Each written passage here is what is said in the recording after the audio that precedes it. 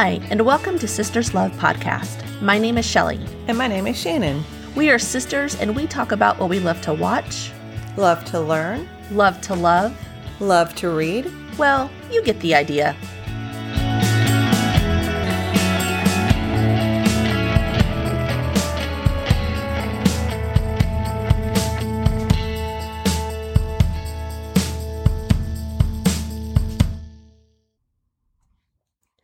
Today, we're going to talk about Wildcard movies. For this episode, we each selected 3 movies that we loved that the other had not yet seen and made them watch. Our reactions to each other's selections varied, but regardless of our opinions, we really enjoyed this process. This was an excuse to get each other to watch movies that the other perhaps wasn't necessarily excited about, but that we still wanted them to see. It was a lot of fun planning the episode and watching the films. I actually picked another movie, The Fall, as my first wildcard film, but we had trouble finding it in time for the episode, so I picked one of my all-time favorite films, The Conversation, as an alternate. The Conversation follows Gene Hackman as Harry Call, a private surveillance expert. He's hired by a man known only as the director to follow a couple, record their conversation, and take pictures of them. Haunted by memories of a previous job gone very, very wrong. I'm talking people literally lost their heads wrong. He starts to fear that the couple he surveilled has been targeted for murder. The film was directed by Francis Ford Coppola between filming The Godfathers Parts 1 and 2. Interestingly, it was nominated for Best Picture alongside the ultimate winner, The Godfather Part 2. It was a very good year for Coppola. In addition to Gene Hackman, the cast notably includes Robert Duvall and a young Harrison Ford. Harrison Ford is menacing as the director's assistant, and it's the only time I've ever really seen him play anything besides smirky. In case you were wondering, he already had his famous chin scar, though. Unfortunately, I did not love this movie as you did. I was really excited to see it too, since you and Paul had raved about it for ages. First, the movie was painfully slow. I understand a slow pace for dramatic effect and tension building, but in my opinion, it was too slow. So slow, I ceased to care what even happened. I just wanted them to get to the point. I did think that the ultimate reveal was clever. Yes, I understood what they were trying to accomplish by the slight changes in inflection of the conversation in question, but I don't think I thought it was as clever as the movie did. Ultimately, it took too long to get to the point and provided so much buildup that what could have been a gripping, pivotal moment in the film just fell flat for me. However, I do not think it was a bad film and can understand how someone else could have experienced it differently and loved it. This is one on which we're just going to have to agree to disagree. I find new things to enjoy about this film each time I watch it, so our listeners will need to watch it themselves to break the tie. The film ends with the director's assistant telling Harry that Harry knows what really happened, and proves it by playing audio from Harry's apartment from just moments before. Harry destroys his apartment trying to find the listening device to no avail, and the last scene shows him playing his saxophone amid the rubble. I just had a hunch that I knew where the listening device was, and surprisingly found support for my theory on Wikipedia. Harry Call was inspired by a real-life security expert, Martin Kaiser, who consulted on the film and divulged where the listening device was planted, confirming my theory. I think the fact that the great Harry Call didn't figure out its obvious hiding spot tells you a lot about the state of his mind by that point in the film. Harry Call is also the inspiration for Gene Hackman's character in the movie Enemy of the State, which includes a scene very similar to the opening surveillance scene in The Conversation, and once again has Hackman donning the famous clear raincoat. I'm also happy to report that we found copies of The Fall, so we'll get to discuss it in a future episode, and I feel confident you're going to like it. Next, we have Raw, which was my first selection for this episode. It is a French film released in 2016. We first learned of Raw when it was presented as a featured Alamo Drafthouse debut selection prior to our movie viewing in the theater. You know, when that was still a thing. I was immediately intrigued, and Shannon vowed never to watch it. It is the coming-of-age story for Justine, a freshman veterinary student. Justine has lived what seems to be a pretty sheltered life before she ventures off to college where both of her parents attended and her sister is currently a student. The school she attends has some pretty extreme hazing rituals for new students, which includes being fed raw rabbit kidneys. Given Justine's strict vegetarian upbringing, she at first refuses, but is convinced by her sister to participate to fit in. What follows is an all-consuming craving for flesh, including humans. I loved this movie because it was a unique take on the horror genre. It was filled with suspense, and the setting of the veterinary school seemed to up that ante with every scene. For me, it was fascinating to watch Justine struggle with her identity crisis, what it means for who she is as a person, and the boundaries that exist or don't exist in her new reality. While I agree this movie is technically good, and that it's well made and interesting, I should have stuck with my initial vow not to see it. Body horror, of which this movie is filled, is tough for me. Despite my admitted uncharacteristic love for David Cronenberg's The Fly. I spent the movie filled with so much dread, it was not an enjoyable experience. I should add that my anxiety was not misplaced, and the terrible thing I was usually freaked out about happening often did. That said, you have to appreciate the skill of a movie that can make you itch just by watching a character itch. While I am sorry you did not enjoy it, I understand that this type of thriller is not for everyone.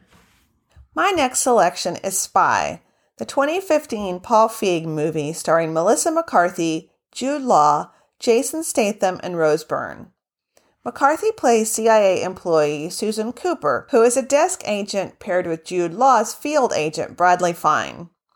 Cooper ends up in the field when the identities of all the field agents are compromised. She turns out to be extremely capable and very funny.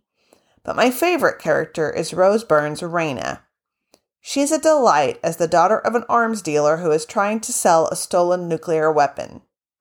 She compares Cooper to a sad Bulgarian clown, and Cooper calls her a slutty dolphin trainer because of her crazy outfit.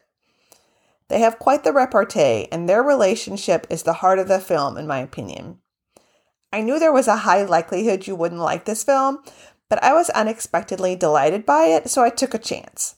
Based on our conversations, it sounds like I should have gone with my first instinct. So, I feel I need to explain that it is very uncommon for me to like comedy movies that are intended to be nothing but comedy. My usual enjoyment of comedy tends to come from movies that are not strictly comedies, but have a comical element. In general, my amusement comes from dialogue, usually of the snarky, sarcastic variety. To be clear, I do not consider this inability to embrace comedy movies as a strength. I enjoy being amused, and I wish it happened more often. That said, I did not love this film. If it were not for this episode, I would have never watched it. And if I had, I would have turned it off after the first scene prior to the opening credits. There were some enjoyable moments in the film that made me smile, but there were not enough of those to make it an overall enjoyable experience. That's fair. I knew it was a risk when I selected it for the episode. My next selection was Jumanji, released in 1995.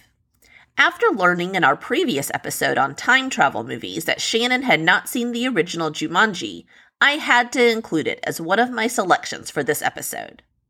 It follows the adventures of Alan Parrish, played by Robin Williams, Sarah Whittle, played by Bonnie Hunt, Judy Shepard, played by Kirsten Dunst, and Peter Shepard, played by Bradley Pierce, as they struggle to finish a game of Jumanji and put all of the chaos unleashed by the game back in order. For those of you unfamiliar, in the original movie, Jumanji is a board game, and as you play, you must deal with the real-life threats sprung from the jungle hidden inside the game. The only way to put the dangers back where they belong is to finish, but with having to dodge bullets, escape tigers, and survive monsoons, that is easier said than done. I love this movie because it was just so much fun. Given its age, I think the CGI has held up surprisingly well, and Robin Williams is an absolute joy, as always. First, I admit that I was inclined to like this movie because of my deep and abiding love of Robin Williams. That said, I was skeptical of it, A, because of its age, and B, because I'd only recently seen and was surprised to enjoy the first of the rebooted Jumanji films, which I knew was quite different from this one. I'm pleased to report that I enjoyed the original Jumanji very much. I don't think it's necessarily one of Robin Williams' greatest films, but it was so sweet and enjoyable. I agree with you, the special effects held up surprisingly well for a film made before CGI was rock solid. Overall, I think this film was an excellent choice. Now having seen it, do you understand my correlation between Van Pelt from Jumanji and Roy from the movie Palm Springs that we watched in our Time Travel Movies episode? I do! That is an excellent observation. And I'm not sure I would have put the two together, but I totally agree. And I even think it may have been intentional. My final wildcard selection is Spider-Man Into the Spider-Verse. Released in 2018, the film was the very deserving recipient of the Oscar for Best Animated Feature. The story follows Miles Morales, a student, as he gets bitten by a radioactive spider and becomes, you guessed it, Spider-Man. Except if you think you can predict the plot, you aren't giving this movie enough credit. Other versions of Spider-Man from other dimensions end up trapped in this one, and they have to team up to get everybody back to the proper dimension and save the world. In addition to Miles, there are two Peter Parkers, Gwen Stacy, Spider-Man Noir, Penny Parker, an animated Spider-Man from the future, and Spider-Ham, a pig. It shouldn't work, but it does. I think this movie is just about perfect. Sony apparently hired nearly 140 animators, and it shows. But it isn't just the animation that's great. The script is also clever and touching. I am so happy to say that I loved this movie. I was very skeptical too. You had been trying to get me to watch this for ages, and I was reluctant to say the least. The description of the movie just didn't sound appealing to me at all. I have been burned out on superhero movies for a while, and with Spider-Man in particular. All of the reboots have been exhausting, and I stopped watching any of them long ago. I was extremely relieved when I discovered that this was at least as good as you told me it would be, probably more. It is excellently rendered, written, and composed. There was nothing about this movie that I did not love, and I laughed out loud more than once. The story and its message were so amazing. I just loved it. I am so glad you loved it. And I have to admit, I'm a little surprised. I knew I was out on a limb with this selection. I was with you about being over superhero movies generally, and Spider-Man movies in particular. This is just a great movie, genre aside. I'm very happy to report a sequel is planned for 2022, and I will definitely be there for it. They've set the bar really high, though, so it does make me a little nervous. I love the message about the universality of heroism. As Miles says at the end of the film, anyone can wear the mask. You could wear the mask. If you didn't know that before, I hope you do now. My last selection for this episode was Possession, released in 2002. It follows Maude Bailey, played by Gwyneth Paltrow, and Roland Mitchell, played by Aaron Eckhart, as they uncover and trace correspondence between deceased authors Randolph Henry Ashe, played by Jeremy Northam, and Christabel Lamott, played by Jennifer L. Maude and Roland soon discover a never-before-known love affair between the married Ashe and queer Lamott. They are caught up in a chase of finding missing letters and hidden locations of rendezvous before a greedy English historian steals the breakthrough from under them. I love this movie because it was a fun mix of a treasure hunt, the protagonists outwitting their pursuers, and a love story, both old and new. This was one of those movies I always intended to watch and just frankly forgot about. I enjoyed it very much. I thought it was interesting that both female leads were Americans playing British characters. And although I admit that I'm no expert, I thought they had very convincing accents.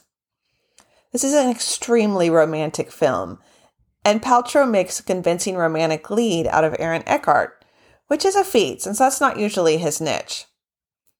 A very minor quibble I have is that I felt the entire impetus for the plot that Eckhart found previously undiscovered correspondence in just a few minutes when scholars hadn't found it after decades of study, pretty absurd.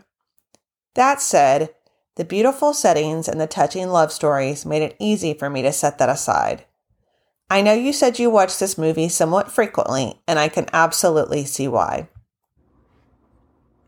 For our last selection, we chose a movie neither of us had seen, Portrait of a Lady on Fire, a French film released in 2019. It follows Marianne, a painter hired by a countess to paint a portrait of her daughter, Eloise, that will be sent to Milan to confirm her engagement. Marianne must study Eloise in secret since she refuses to sit for a portrait in protest for a marriage she did not choose. As they spend time together, they form a relationship that will impact them for the rest of their lives. I absolutely loved this movie.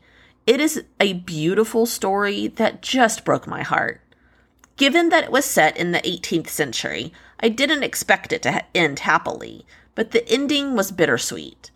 It reminded me that just because an experience does not last forever does not mean it wasn't worth it. This movie is exquisite on so many levels. First, every scene looks like a painting.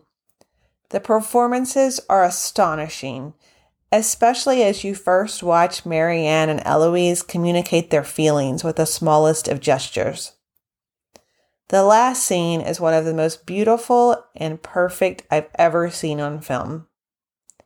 I won't spoil it here, but I will say to watch this gorgeous, heartbreaking movie.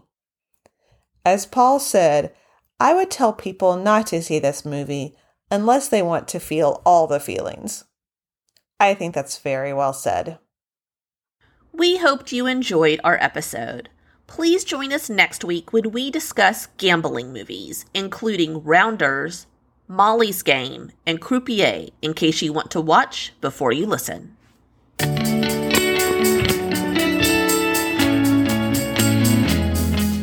We love suggestions, so don't hesitate to let us know if you have ideas for future episodes.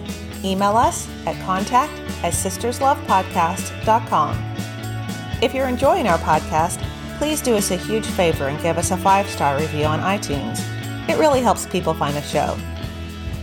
The Sisters Love Podcast is available on iTunes, Spotify, or wherever you listen to podcasts. This episode was written, edited, and produced by Shelley Clark and Shannon Kelly. That's us. Music by Sean Mullins. We can't wait to talk to you next time. Until then, keep finding things you love, especially each other.